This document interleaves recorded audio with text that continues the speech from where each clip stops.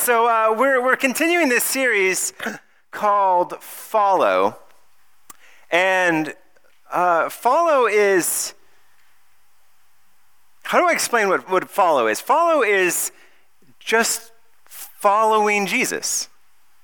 I mean, that's as simple as I can explain it. It's going after Jesus. And that means two things, right? That means going after him, chasing after him, running toward him, but that also means you're going after Jesus. Where Jesus walked, we're walking. How Jesus lived, we're living. We're taking the same paths, we're taking the same directions that he did, while also pursuing him, making him the center of our lives. So that's sort of the goal of what we're hoping to get across here. And my hope is that this series is starting to whet your appetite. Grab your attention just a little bit, if you've been here at all.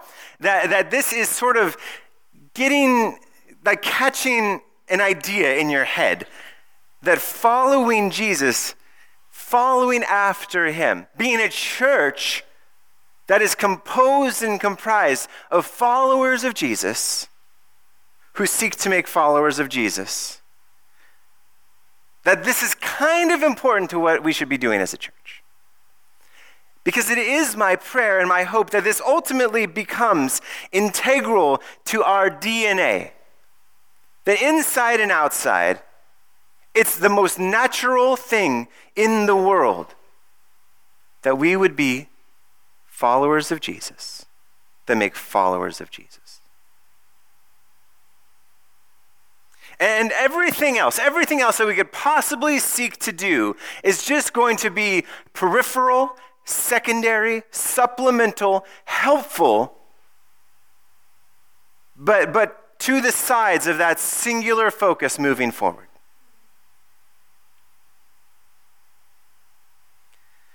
Time and again, Jesus does not call people to a higher moral ground. He does not call people to increase their ritual activity and their sacrifices and their church activities. He calls people simply and without fail to follow him. And so what that means is, what we need to do as we take this approach to following him is we need to figure out what that means and also what that doesn't mean. Because what it doesn't mean is just as important as what it means. A.W. Tozer says this, we must simplify our approach to him. We must strip down to essentials. We must put away all effort to impress and come with the guileless candor of childhood. What is our identity? Children of a Father. If we do this, without doubt, God will quickly respond. If we want to be a church that sees a response in our community, inside and outside these walls, we have to make this our pursuit. And Jesus' call to follow is, in its essence, it is simple. It's not complicated. But to do so, to follow that, to respond to that call, is going to require everything that you have, everything that you do, everything that you are. It is a lifelong, singular pursuit.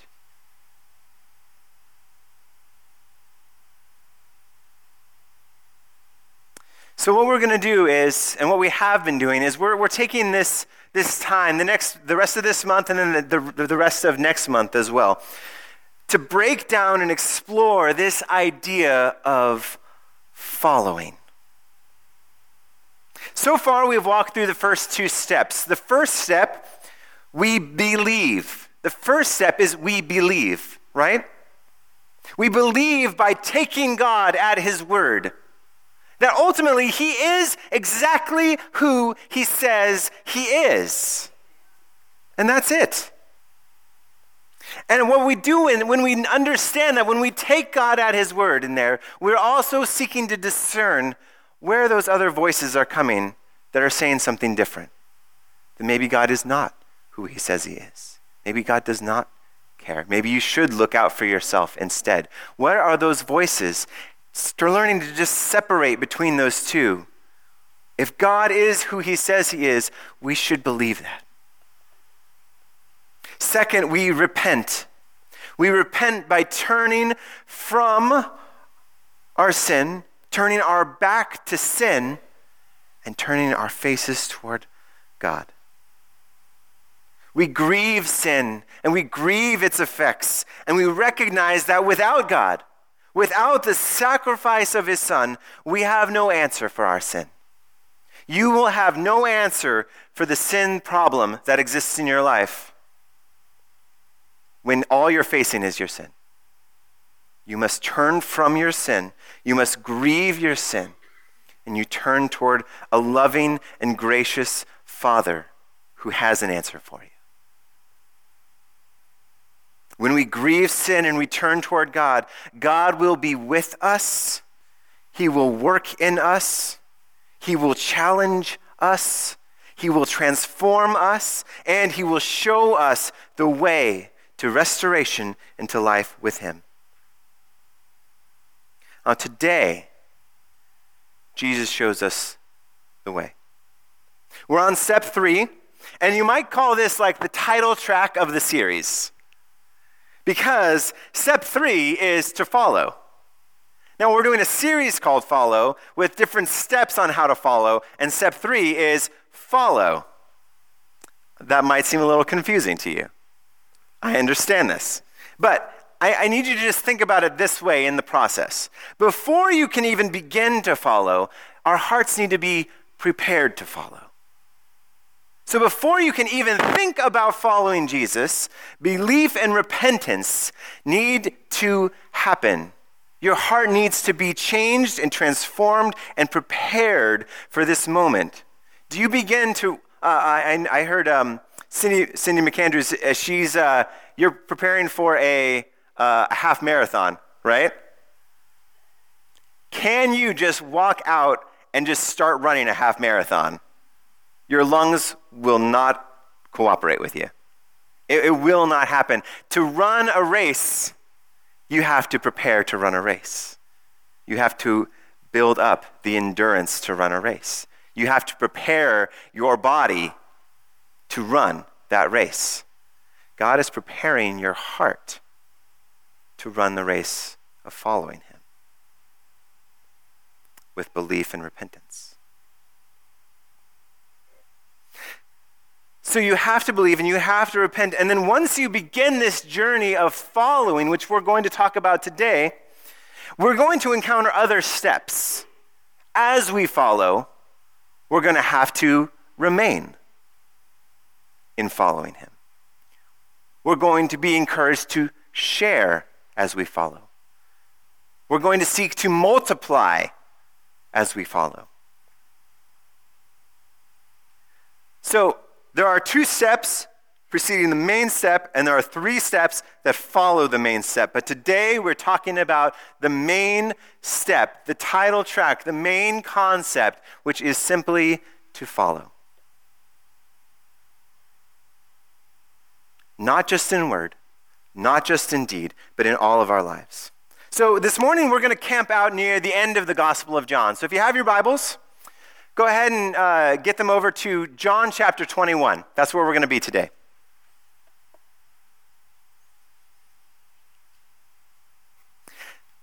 So backstory, just sort of preparing us for what we're about to read.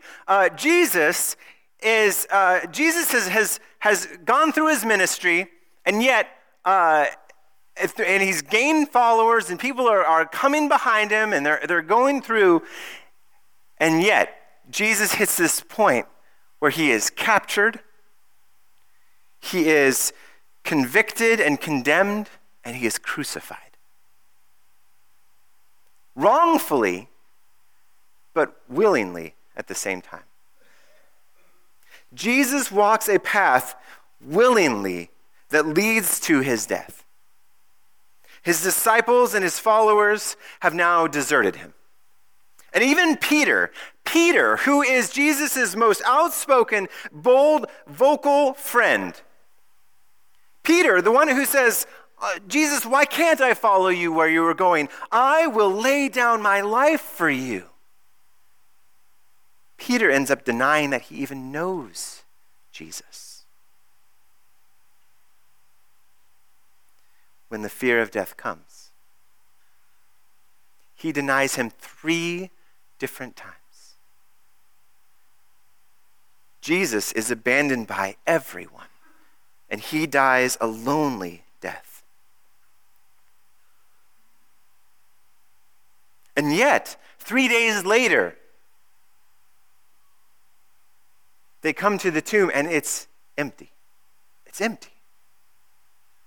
And then Jesus shows up and he's alive and he's just walking around and he's eating food and he's showing up in people's houses, like appearing in people's houses and freaking them out. And he's just like revealing himself to his friends like, I'm not dead anymore.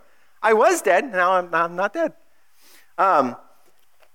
It's kind of a crazy, amazing story when you think about it. And Jesus, he reveals himself to this woman named Mary, and then he reveals himself to a disciple named Thomas, and to John, and even to Peter. This same Peter who declared that he would follow Jesus to the ends of the earth. He would lay down his life for Jesus. He said he would die for him, and yet denied him when fear took over. Jesus shows up to him too. And it's at this point in the story that we're arriving at John chapter 21. So if you have your Bibles, it's going to be up on the screen as well, but we're going to start in verse 15.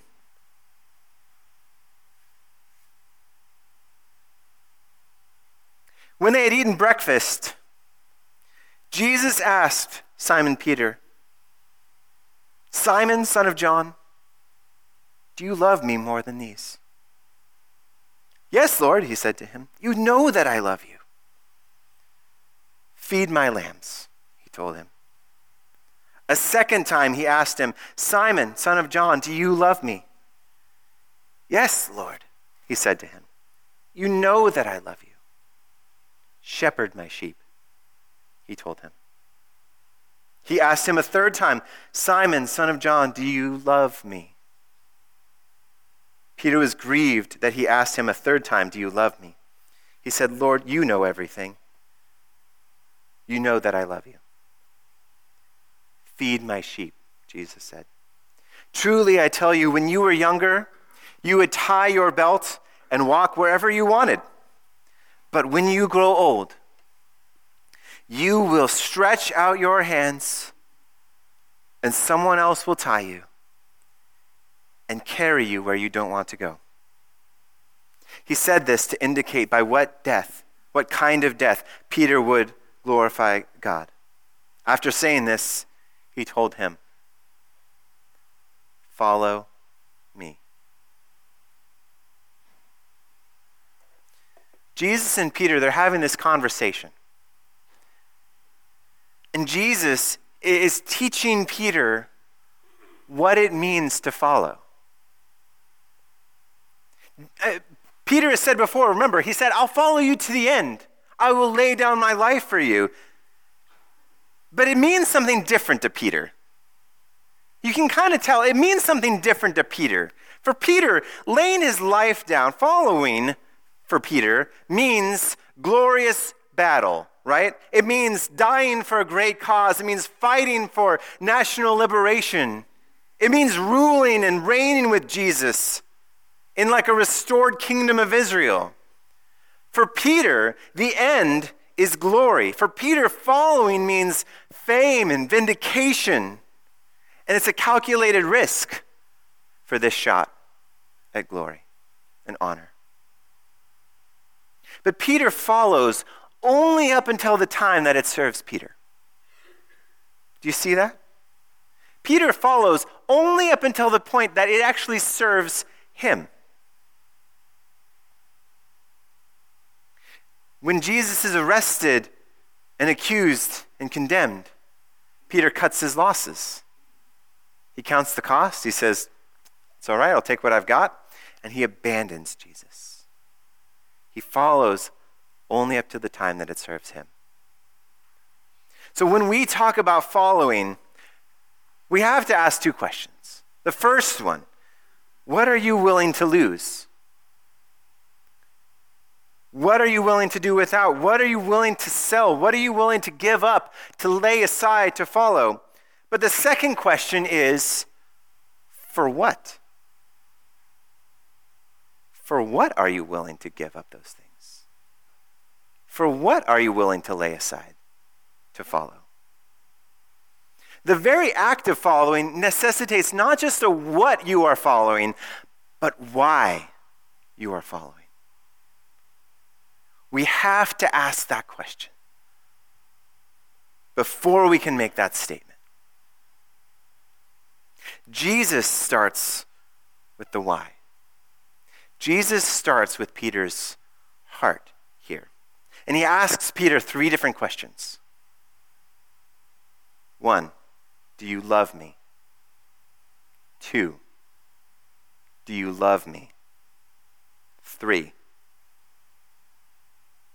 do you love me? 3 times he asks the same exact question. And I found it was really interesting that Jesus only asks this particular question, do you love me? This is the only time he actually asks anybody in the entire Bible, the only time he ever asks somebody point blank, do you love me? The only time. And it struck me that he would wait right up until this moment to ask it. Jesus, he teaches about love. He reveals the love of God the Father. People are following him. They see this. They recognize his love. They recognize Jesus teaches about the need for love, the desire for love, the hope that we would love as he has loved and as God has loved. But this time, he's asking it point blank, directly. Do you love me? When Jesus asks Peter that question, and when we see that, we should be asking ourselves that same question. Jesus is asking it to us. I would ask that you would hear that and you would hold it as central to your entire life.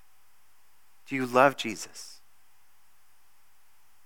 The requirement for following is not how many people take you seriously.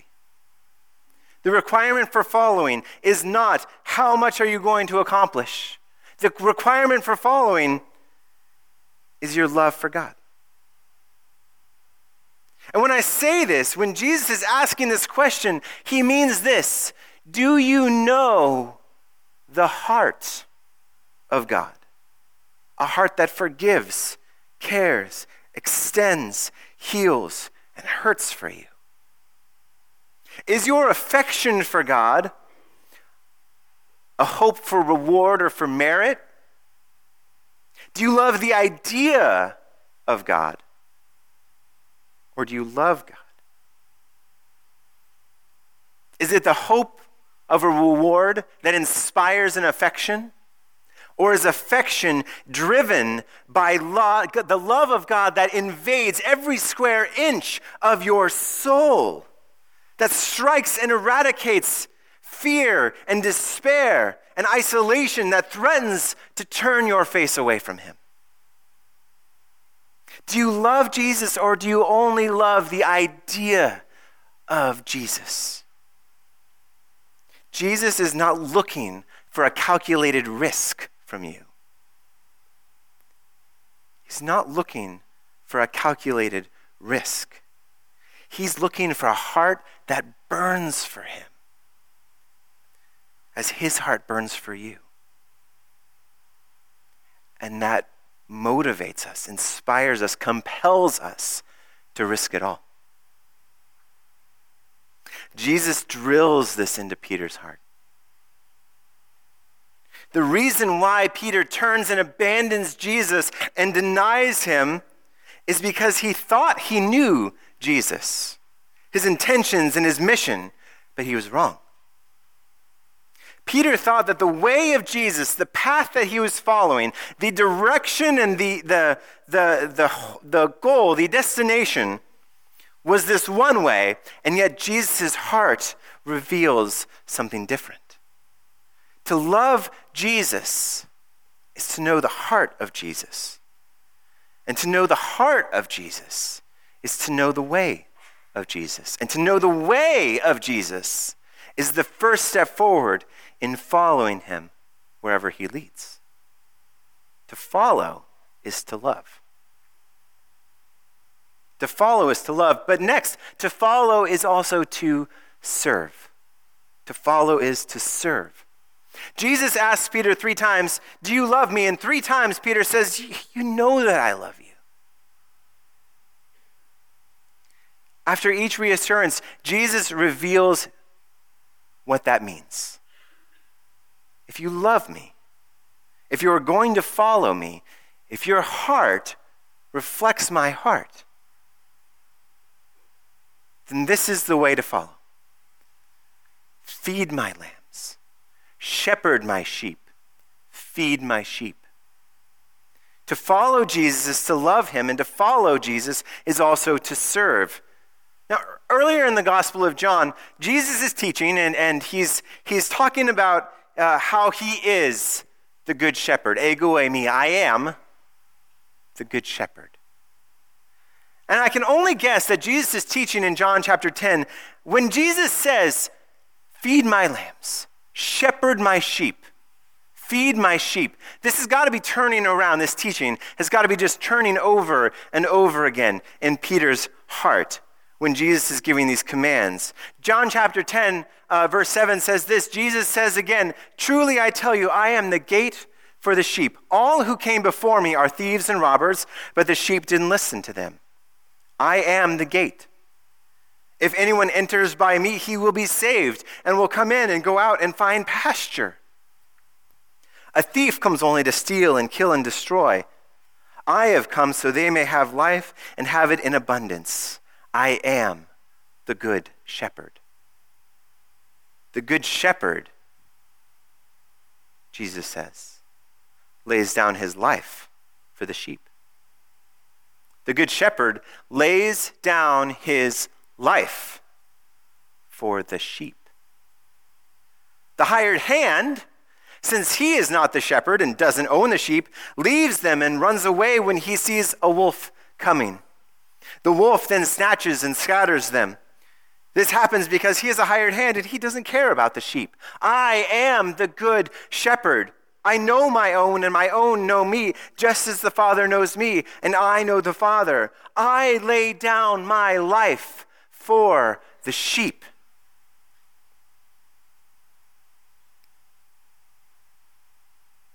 Now, I've said this the last couple of weeks, and I'll say it again here because it is so important to our understanding of what brings us to follow, compels us to follow, and what holds us back from following.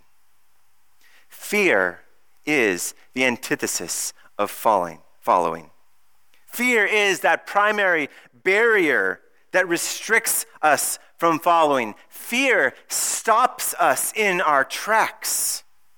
Fear prevents us from living out our humanity in the fullest sense that God has intended for us.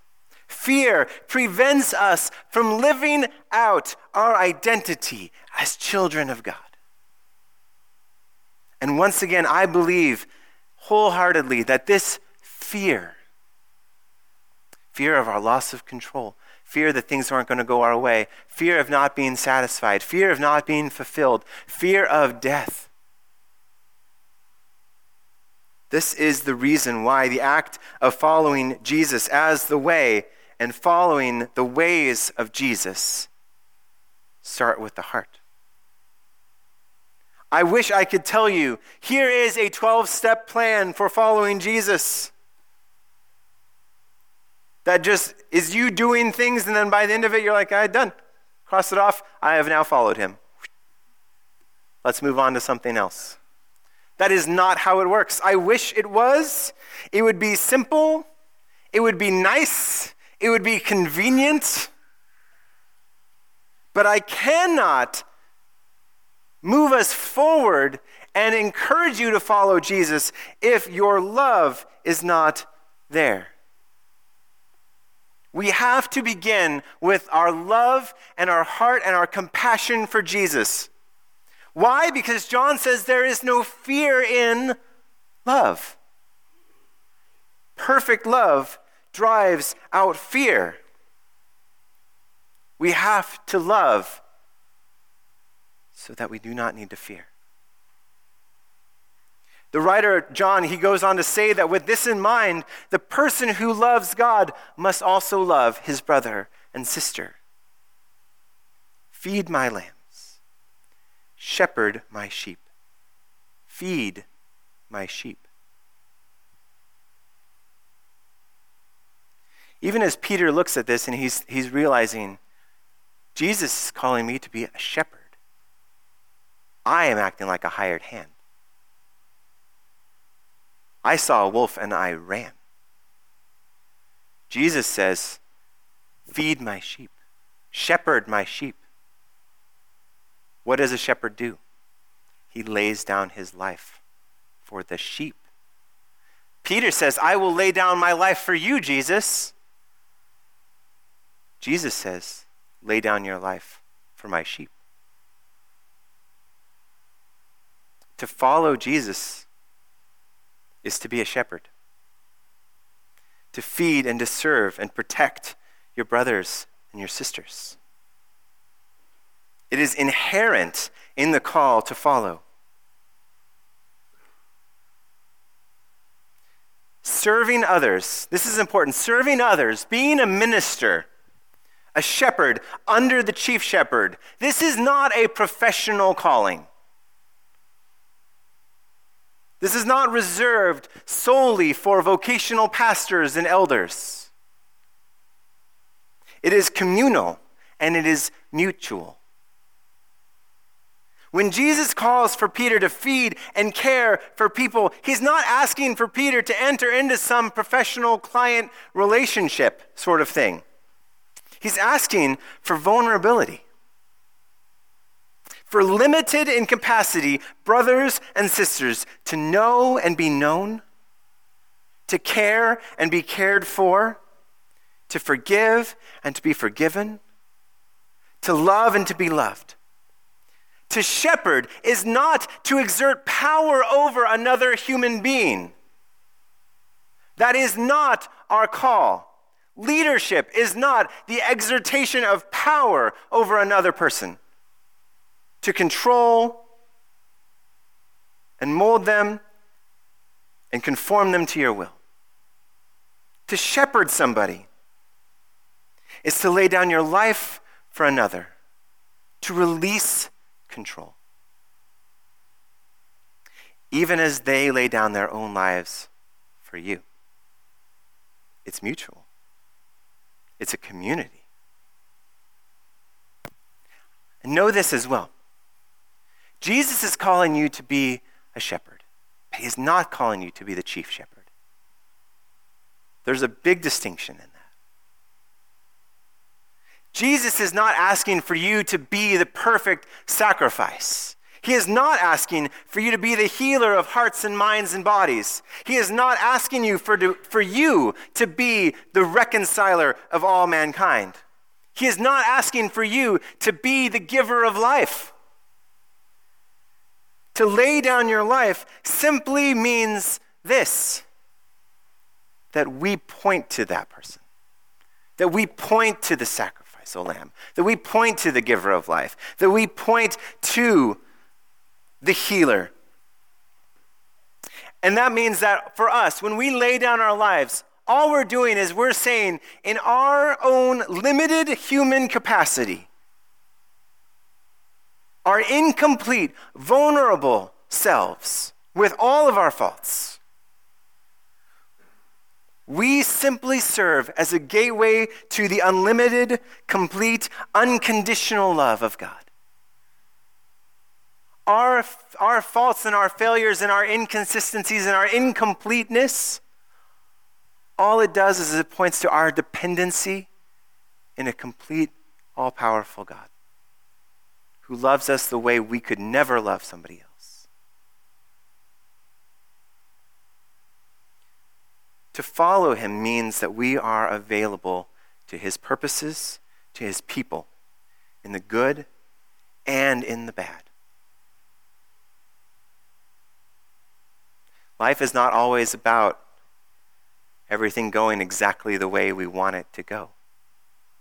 Following Jesus is not sunshine and rainbows all of the time. Let us not shy away from those things when rain comes. It is part of our humanity that we are that way, that we suffer, that we struggle, that we doubt. It is within us.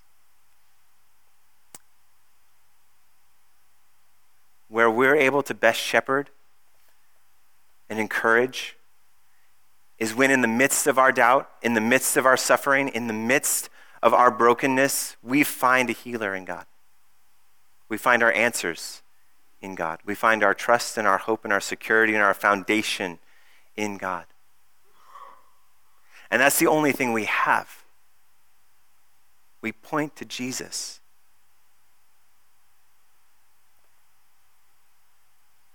To follow him means we are available. And it means we expose our weaknesses so that others' weaknesses can be welcomed.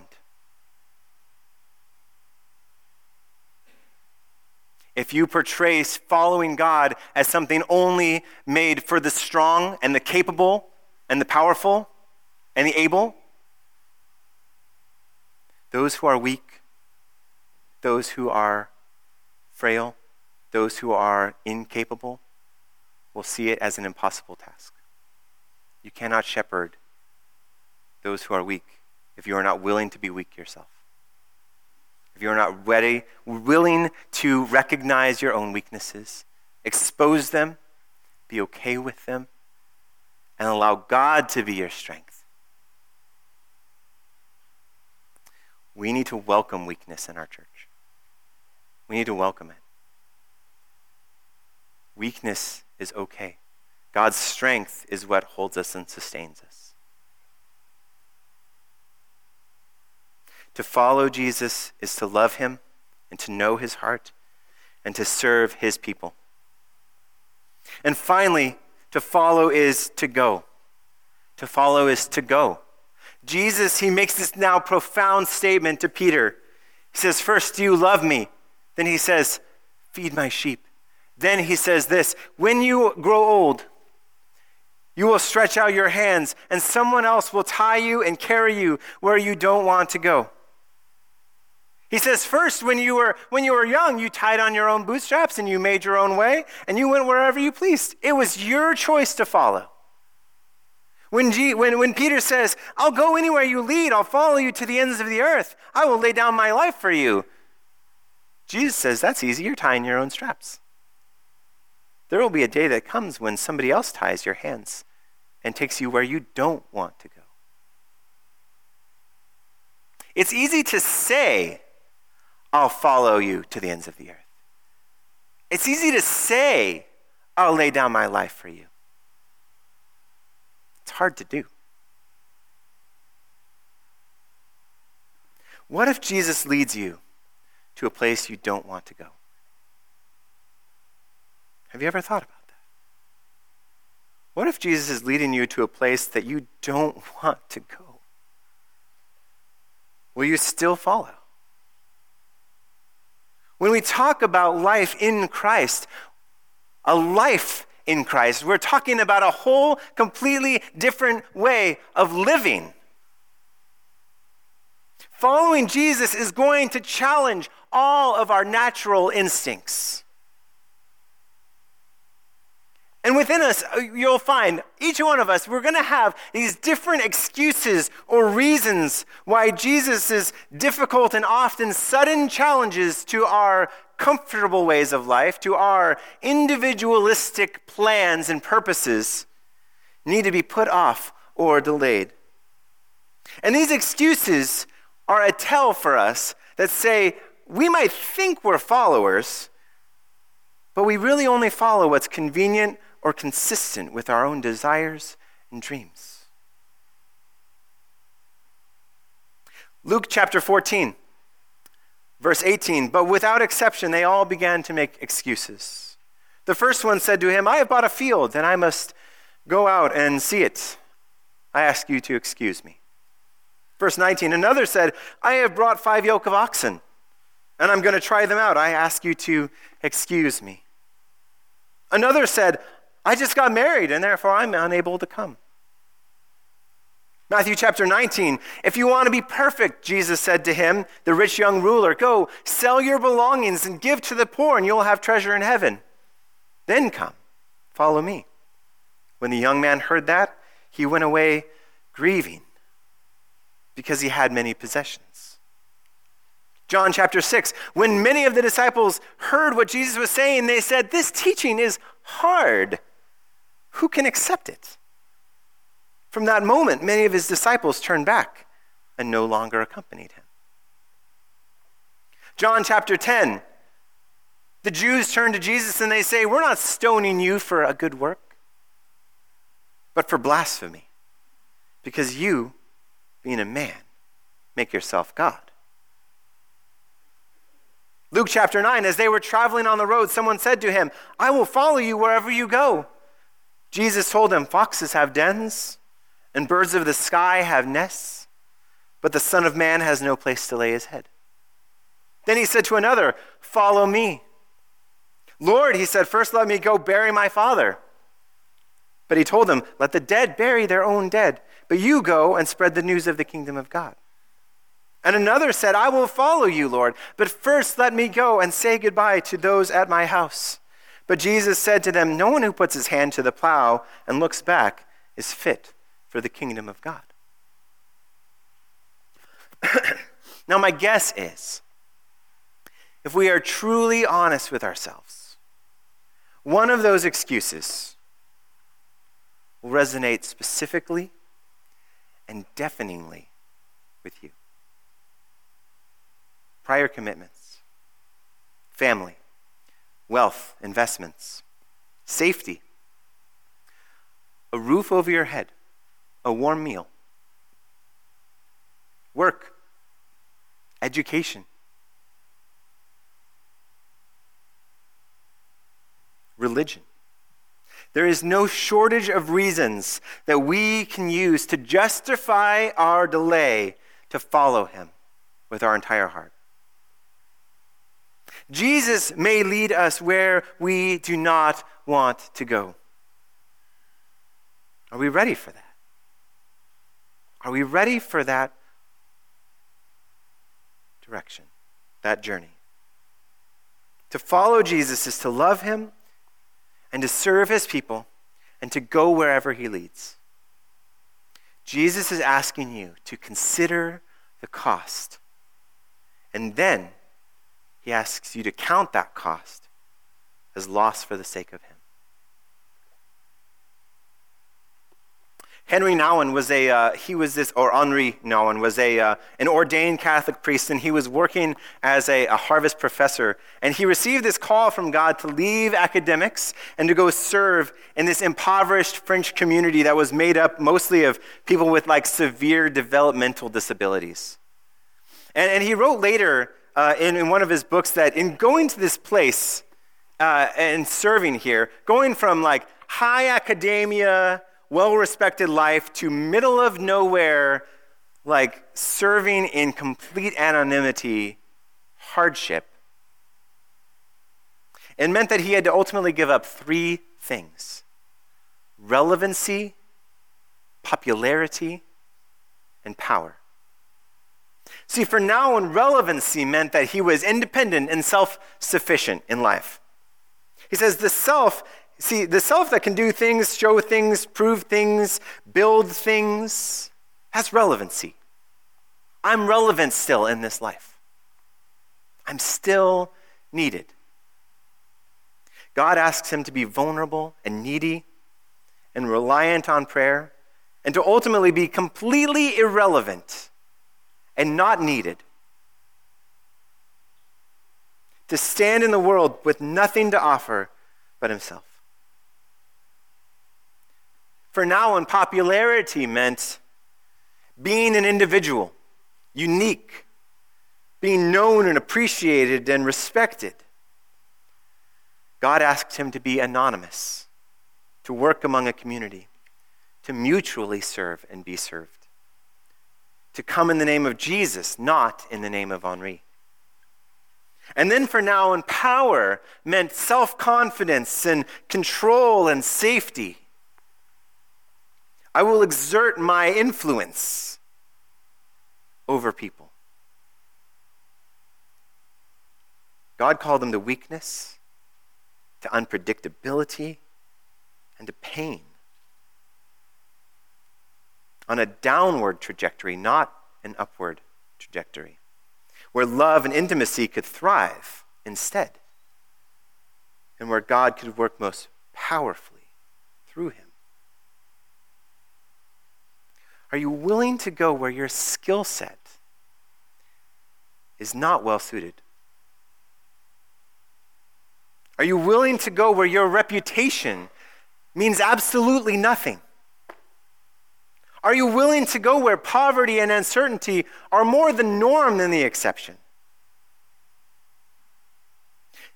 Nouwen finishes his account by saying this: worldly maturity says, when you were young, you were dependent and could not go where you wanted, but when you grow old, you'll be able to make your own decisions, go your own way, control your own destiny. But Jesus has a different vision of maturity. It is the ability and willingness to be led where you would rather not go.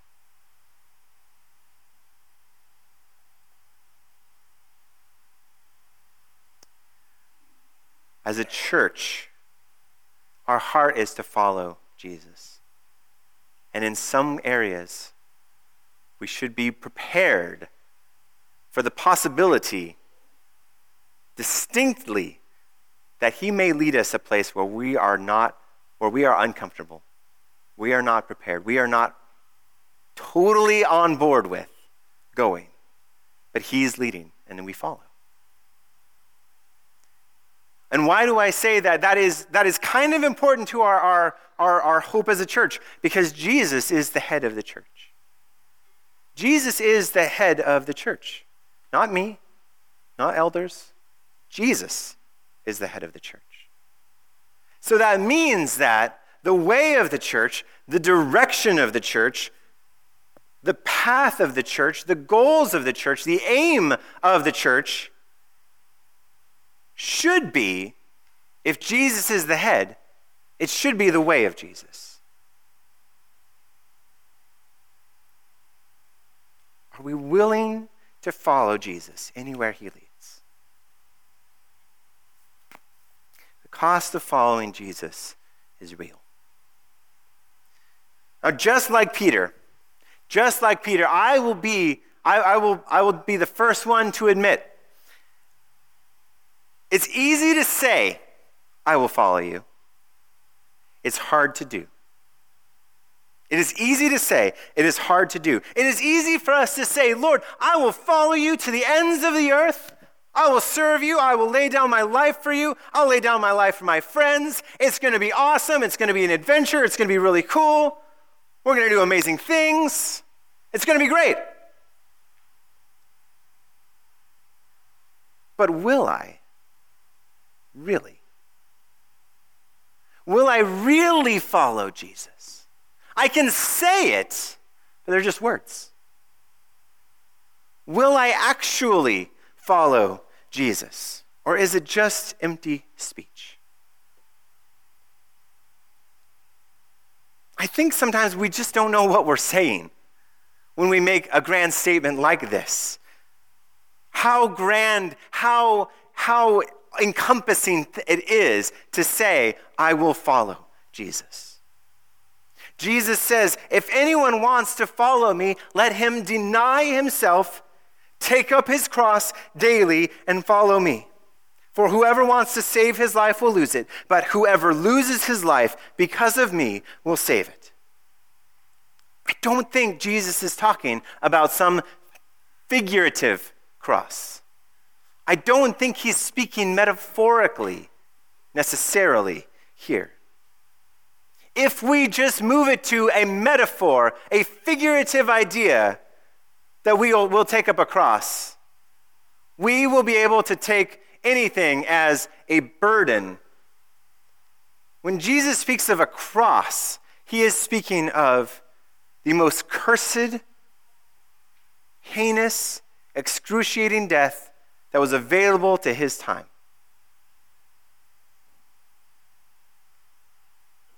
Are we willing to take up our cross daily and follow him?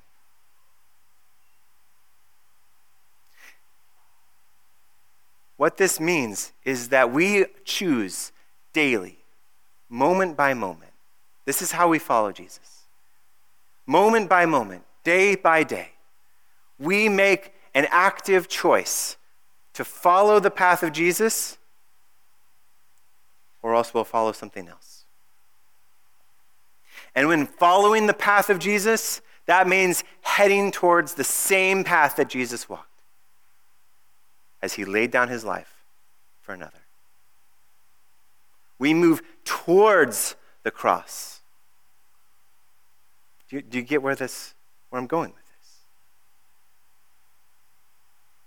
If you assume that making a one-time declaration to follow Jesus is all that it takes to walk wherever he leads, I don't think you know what you're saying. I don't think you know what you're saying if you think one time I can say I'll follow him wherever he leads, and then after that, maybe I will, maybe I won't. You can stand up and make a big romantic gesture to proclaim your commitment to him, but will you walk in it day by day, moment by moment? Following after Jesus means practicing the ways of Jesus. So that means that in the smallest, most insignificant moments of tomorrow, you choose following him over following something else. In the smallest things, you choose, will I follow Jesus here or will I follow something else? And then in the next moment, the next opportunity, you choose him again. And then at the next opportunity, you choose him again. And then at the next opportunity, you choose him again.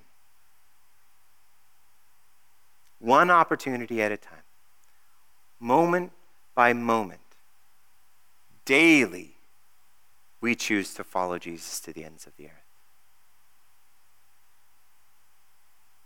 The more you trust him, the more you surrender. The more that you believe that in him you'll find life, the more you'll surrender. Where do you find your life? Do you find it in you? Do you find it in him? If it's in him, that means that your 5-year plan is his. Your hobbies are his. Your dreams for your children are his. Every dollar that you make is his.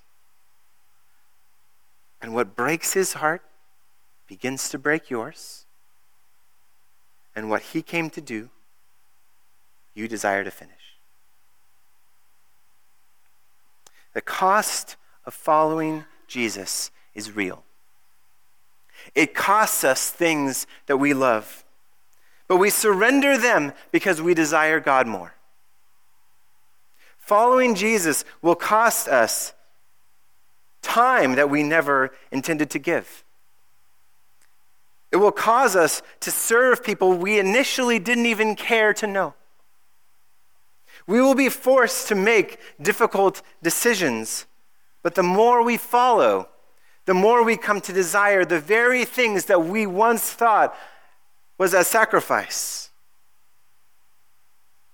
It is only in our absolute surrender that we will find the life that Jesus speaks of.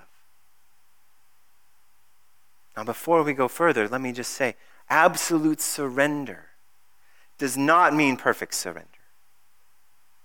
Absolute surrender does not mean perfect surrender. I think Peter fully intended to follow Jesus to the point of death, but he failed. I think that was his original intent and plan, was to follow Jesus, to lay down his life, but he failed at it the first time. Following Jesus absolutely is not the same as following him perfectly. Why?